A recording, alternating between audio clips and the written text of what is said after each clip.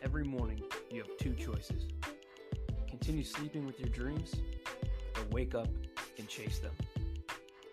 As we age, we stop using our imagination and conform to adulthood, where we have to be realistic when it comes to chasing our dreams.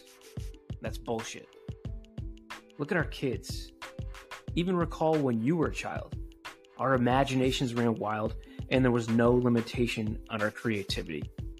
Unfortunately, we have this false perception that accomplishing your dream has to be this extravagant thing that changes the world, and it doesn't have to be that way when it comes to chasing your dreams.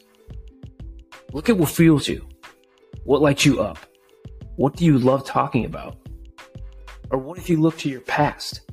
Look at what you struggled with, where you learned the most. This could help point you in the right direction when it comes to chasing your dreams. You have to be willing to take the road that is not well lit. You have to be willing to be perceived as someone who is misunderstood and judged because others can't see what you see. Sometimes you can't see who you are or what you're becoming, but it's a journey. People will not support your dreams sometimes. People who are closest to you may not show support, and that's not because they don't love you.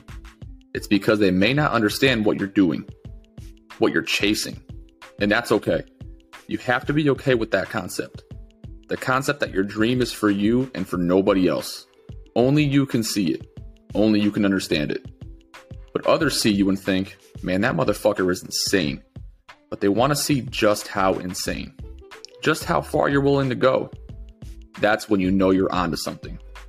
When you're viewed as someone who's different. When what you're doing isn't normal to others. I heard on an interview the other day, Seattle Seahawks wide receiver DK Metcalf said that his 7th grade teacher pulled him aside one day when he was goofing off in class to tell him, listen man, you're not normal, so don't act normal. There's a power in that, because special isn't normal. And to have dreams and to chase dreams, you have to be special. So today, choose to be special. Choose to be different. Choose to be that motherfucker who others look at and call insane. And then go prove them right.